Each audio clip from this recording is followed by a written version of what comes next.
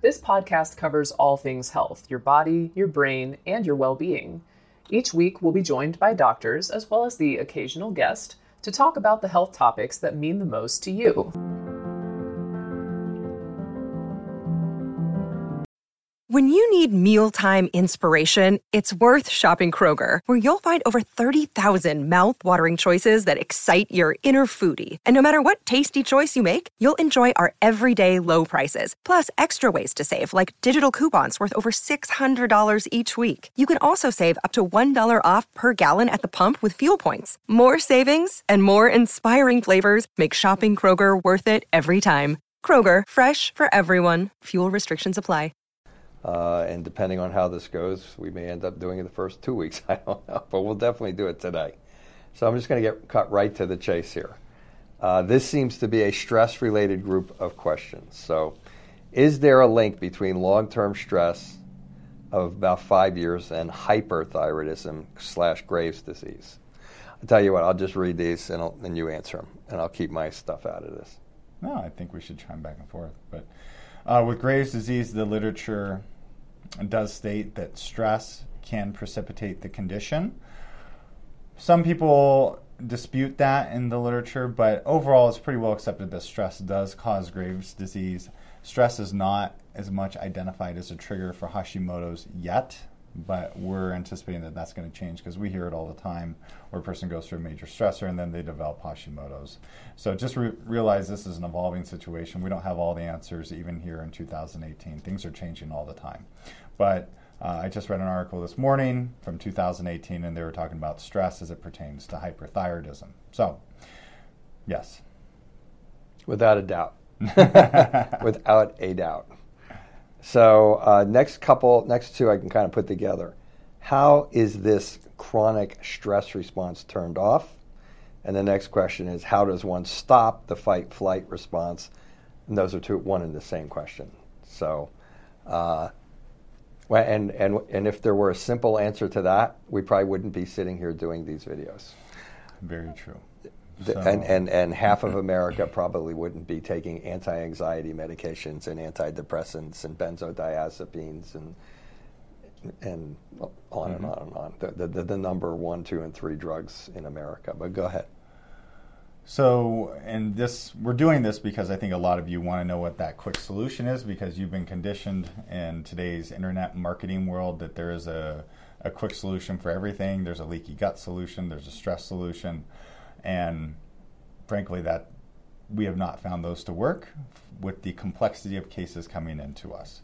So certainly you could go and try to meditate. You can try to do stress relaxation techniques. We're not knocking any of those.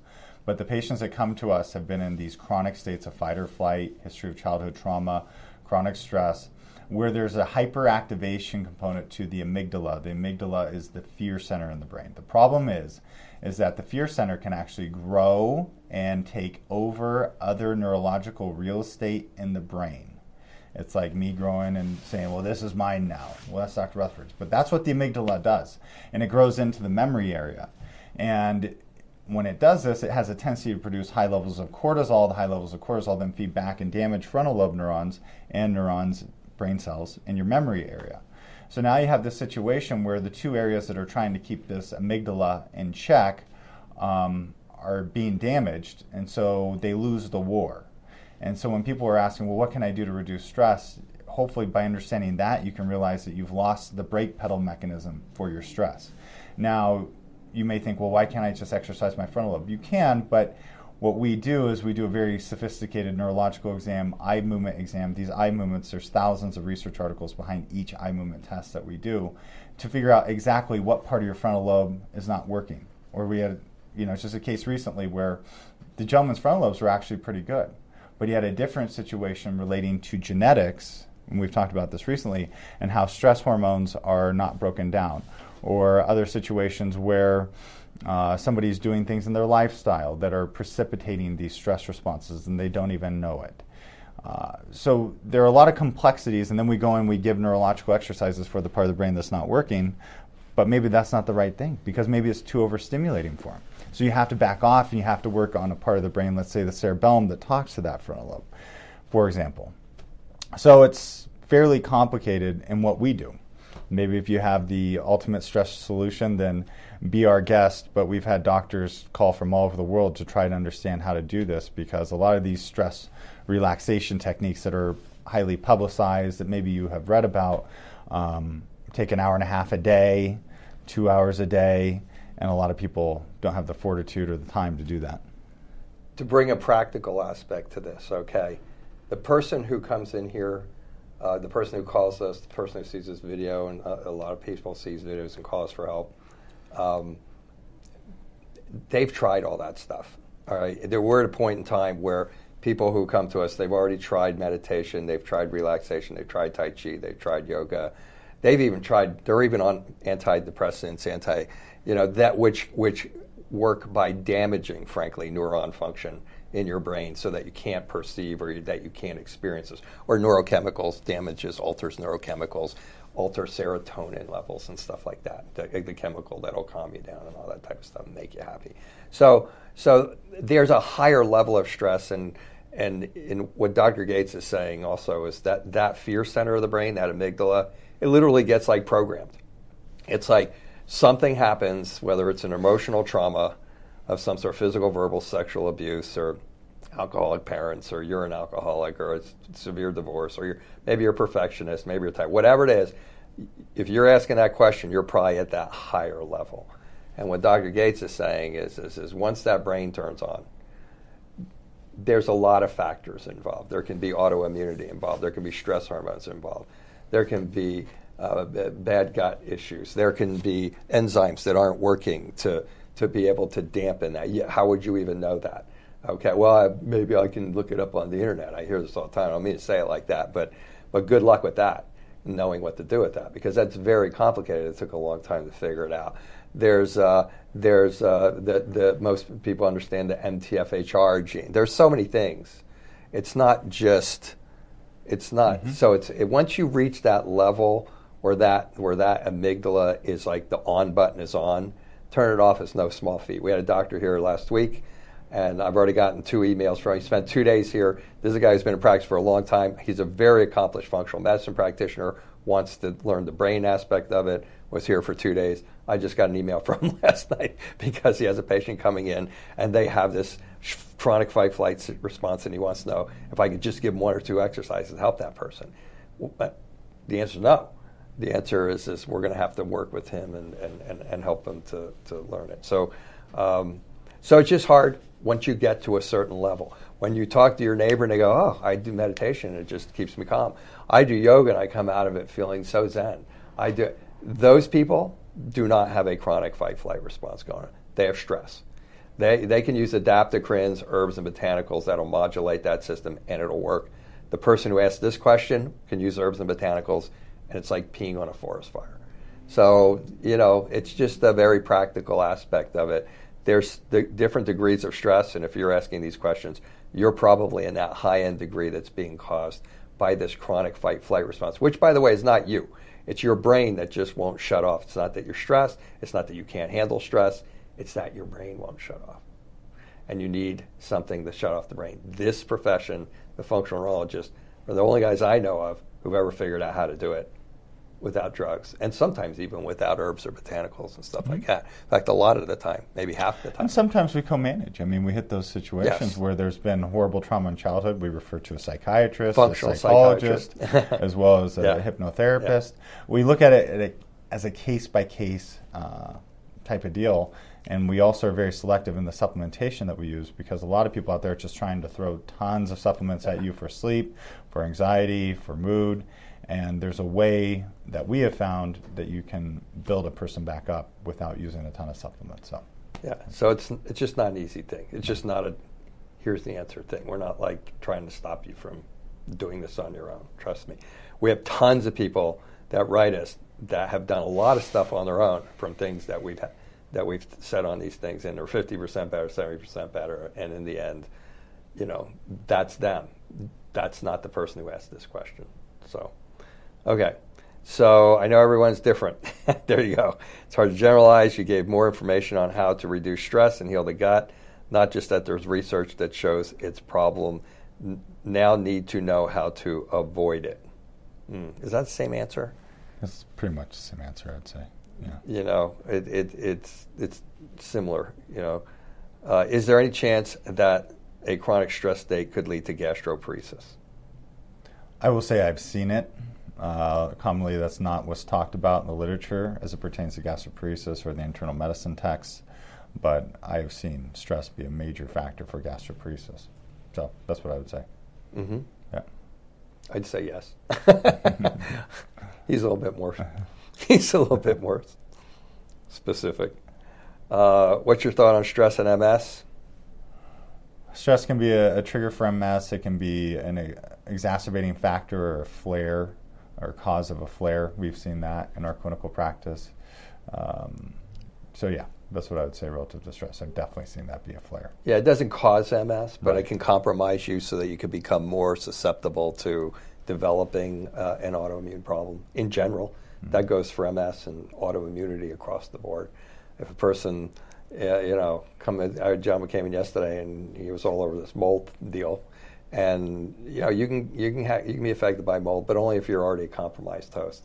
You already got autoimmunity, you're already in fight flight, you're already flooding your system with stress hormones, altering immune function, then yes. So yeah, stress, and most people who come in here who have MS know that when they get stressed, They may not feel as well, yeah. They may not feel as well, or they may actually go to another level of being worse. Yeah, colds are another thing for MS patients. There's also evidence, I believe, that stress can change gut bugs! Exclamation mark. Yeah. Well, the whole thing with the gut now, as we talked about in our irritable bowel syndrome, or is it irritable brain syndrome broadcast, is how the stress response through what is now referred to as the emotional motor system to the gut basically changes tone in the gut, changes peristalsis. So now if you're more of a fight-flight state, as we've talked about before, are you going to think about having a bowel movement when you're running from a lion? Hopefully not. You're not going to have time to sit down and do that. Well, your body is preparing you like that when you're in this chronic state of stress. So frequently patients come in who have kind of constipation tendencies. Well, when your motility slows down, gut bugs can shift. You can shift more towards an overgrowth of bacteria. So absolutely stress can affect your microbiome, and as a result, your metabolomics, the production of different short-chain fatty acids from the bacteria. And the next one I think we've kind of answered already, but what about childhood trauma? Not abuse, but trauma such as alcoholic parent or sudden death of a parent. Is that too considered enough of a stressor to create the basis for a central pain syndrome later in life? Answer is For yes. central pain syndrome, yeah. So now in the literature, the big awareness came on about abuse. Well, researchers are now referring to it as abuse and adverse early life circumstances. So under adverse early life circumstances, we have the alcoholic parents and things like that you're mentioning, because that has been associated with chronic pain syndromes. So yeah. And the next one I think we've answered obliquely again. So how do I calm down that brainstem affected by childhood stress? And it goes back to the same answer of how is this chronic stress response turned off? Well, I'll walk through this with a patient when I'm evaluating them so that they understand why they're sitting in this position, and they might understand. Some people will be sitting there saying, "I'm not stressed, and my life's great, and my marriage is good." But in order to bring them back, to help them to understand why they're like that, we'll talk about the childhood trauma. We'll talk about those things. But in the end, once you're sitting in front of us, it really doesn't matter what caused it almost. Most of the time. If you're going through it right then and there, it matters. Mm-hmm. But if you're not, but if it was before, it just matters that it's there, and that your brain won't shut down, and that it's creating abnormal physiological and chemical effects, literally in every system and cell in your body, and that has to be shut down if anything else is going to work, or if you want a long-term success. So, yeah, okay. So do you have a video explaining how to calm down the stress response? I guess the closest thing we have to that is our stress relaxation. And that's not going to do it for most of our patients in and of itself. And the lower brainstem question, I think a lot of that came from Dr. Karazian talking about the brain as it pertains to autoimmune issues. And so he was recommending people doing like the gargling and stuff, and gagging exercise. I think mainly gargling. And, that's a great concept because the lower brainstem, basically your medulla, does shut off the fight-flight response, but it can be a lot more complicated than that for a lot of you. Trust me, we did all that. And, you have to go super tentorial, so to speak. So you have to actually work with up here to fix this, lots of times for the lower brainstem to work again. So again, that goes back to, there are gradients of this stuff. There are people coming here who have chronic fight flow on a scale of 1 or 2. That's not usually the patient who walks in our office. You'll have to remember, we're talking to the patient population out there who's tried everything, done everything. That's our patient population. We embrace them. That's the patient comes in here and I say, well, okay, we can handle your case. That's a pretty straightforward case in our office, and the patient will go like, I've never heard that before. And that's the serious patient who's up here, who requires a little bit more specificity. There's a little bit more complexity. There's more evaluation. It was non-evasion. This is those other things work in a lesser level of severity. Can dementia in an older person actually be the outcome of ongoing stress reactions? If so, how can this be rectified? I'm not sure about the rectified thing because we just got done talking about that for the last 15 minutes. But most people think dementia is diabetes now, but stress hormones. There is some evidence about stress hormones being a precipitating factor for depression. Going back to the physiology, though, so what's happening with dementia? You're losing a lot of frontal lobe function. You're losing the memory area. Well, again, those are the two areas that keep that stress center in check. So as you lose them, there's more likely for that amygdala to escape, so where it gets over-dominant. So maybe that's more a result than a cause, but there is some data out there where they've talked about stress as a cause.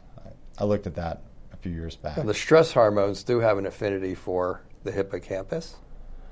Yeah, cortisol damages the hippocampus. And the hippocampus is where your short-term memory is, and that's where Alzheimer's starts. So I would have to think that they're going to come out and say that stress probably is. I think it is. I think it can be. I mean, my dad went total Alzheimer's. I mean, like at the end, for the last 5 years, he didn't know who I was. I would like come home, sit at the table, and he'd look at my mother and go, who's this guy again? Who'd you say this guy was? That type of thing. This dude was stressed. Like majorly, man. It was always my impression that had something to do with it, you know. And I know that's not very scientific. I mean, the guy was in World War II. He fought for Patton. He fought in the Battle of the Bulge. He was like, and he was in the recession. Hard worker, minimum wage worker, 2-3 jobs, that type of stuff. Always on the edge financially.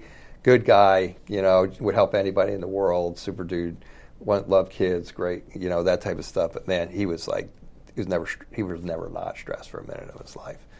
It'd be interesting to see how that comes out in the future. And when you say it's not scientific, I would say that's where all this research comes from. This research comes from researchers talking to clinicians and what we're observing. Exactly. Just like neuropathy and fibromyalgia patients now, and Hashimoto's and fibromyalgia. I mean, all that's coming because we're seeing it as doctors. And the last one is, so as the brain is strengthened and exercised, will the stress response and stress hormones automatically become regulated? Okay, that's a good question. Automatically become regulated? I would say not always, no. There's more components. There's more components. It's more complex. In the more complex cases. Yeah, for sure. Yeah, it's becoming infinitely more complex. You know, we've talked about things that affect frontal lobe function, from gut bacteria to fat cells, to hormones, to thyroid hormones, to autoimmune issues, to genetics. And when the whole genetic argument, we were just thinking MTHFR. Now that's completely exploded because now we're looking at COMT, how you break down stress hormones, dopamine receptors, SLC46A or whatever it's called, which is your serotonin-specific reuptake inhibitor proteins. All these different things are, what I'm finding, really affecting how we approach a brain-based case. And yeah, we have the neurological rehabilitation. Yeah, we have stress relaxation. Yeah, we refer when there's a history of trauma and it's not resolving. There's a lot of components to it. So just by doing brain rehab doesn't fix stress hormones, in my experience, by itself. Well, and to give you a quick perspective on that, the basic principles that we were using years and years ago when we started was the brain needs 4 things to work properly. It needs proper stimulation, and when you get loss of stimulation in an area, maybe because of stress hormones, maybe because you whacked your head 12 times and you got 6 concussions, you know, things of that nature that will alter the function of your brain's ability to fire emotional trauma, then you need to stimulate the part of the brain that's not firing right and get it to fire right. That's what this question is about. But the initial 4 principles are also, you need to get rid of what's called oxidative phosphorylation, better known as inflammation. So you need to get rid of that. How many things cause inflammation? Everything he just got done talking about. And high blood sugar, low blood sugar, high iron, low iron, gut problems. So you need to get the inflammation out of there. You need to get oxygen in there. You got anemia. You need oxygen in your brain for it to respond to the brain rehab exercises. You need to get rid of inflammation so it can respond to the brain rehab exercises. If you got COPD, if you got a thyroid problem that decreases blood supply to your brain, you don't have enough oxygen there, it's not going to respond to the brain rehab exercise, or it's not going to respond very well. And you need blood sugar. I have low blood sugar. I have to eat every couple of hours. If I don't eat in 2.5 hours, in the third hour, my brain goes like that. And I do my exercises every day, 2 to 3 times a day. So it's. I think that may be the best last question to summarize a lot of the other questions, because for like, how do you turn off the stress response question? How does one stop the fight flight? How do you get the brainstem under control? You hit the first 4 principles, and what Dr. Gates is saying is the understanding of those principles is expanding dramatically in the number of factors that there are. And this is why it's not going to be, forgive me, you're not going to get Dr. Axe's vitamins, or you're not going to listen to Dr. Oz on television for the new miracle pill. And I certainly have a button on that, because these people make my job, particularly when you're coming in the door and telling me all this stuff, a lot harder. And these guys are just throwing content out at you all the time, and they're trying to throw supplements at you, and they're trying to throw products at you, and it makes our job a lot harder, because it's not that simple. Okay, that's why not everybody's doing it. And so that is the answer to, I think, to a general blanket answer to almost virtually every question that we have here. But the cool part is the data's coming out. It can be done. Who knows how long it's going to take before this gets into the mainstream. But for those of you who believe that we're not, sharing everything with you, trust me, there's 650 hours online. We're sharing everything with you. It's just that you need somebody to put it together sometimes. And sometimes you need to go find somebody who can help you to put it together. And so that's really what you're perceiving as the missing link, or as us holding back on something. We're not holding back on anything. It's all there. Everything we know is online. It's just that it's not the same thing for everybody who walks in the door. So, okay. So that is it for today. We're going to go to work, and we'll see you next week with hopefully something interesting for you to listen to. So this is important. You want to know how to get better.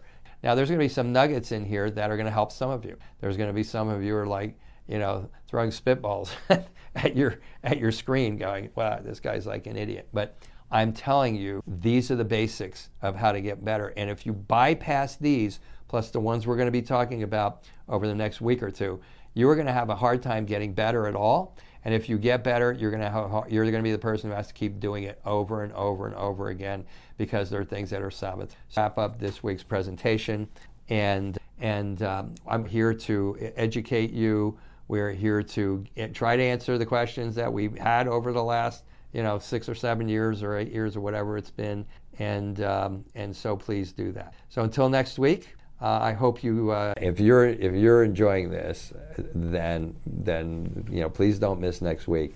Next week is kind of a big deal in most people's journey to wellness. So, okay, that's it for this week. Thank you for watching again, and take care. This will conclude the episode. Thanks for tuning in. If you like what you hear, please leave a comment and subscribe. Thank you.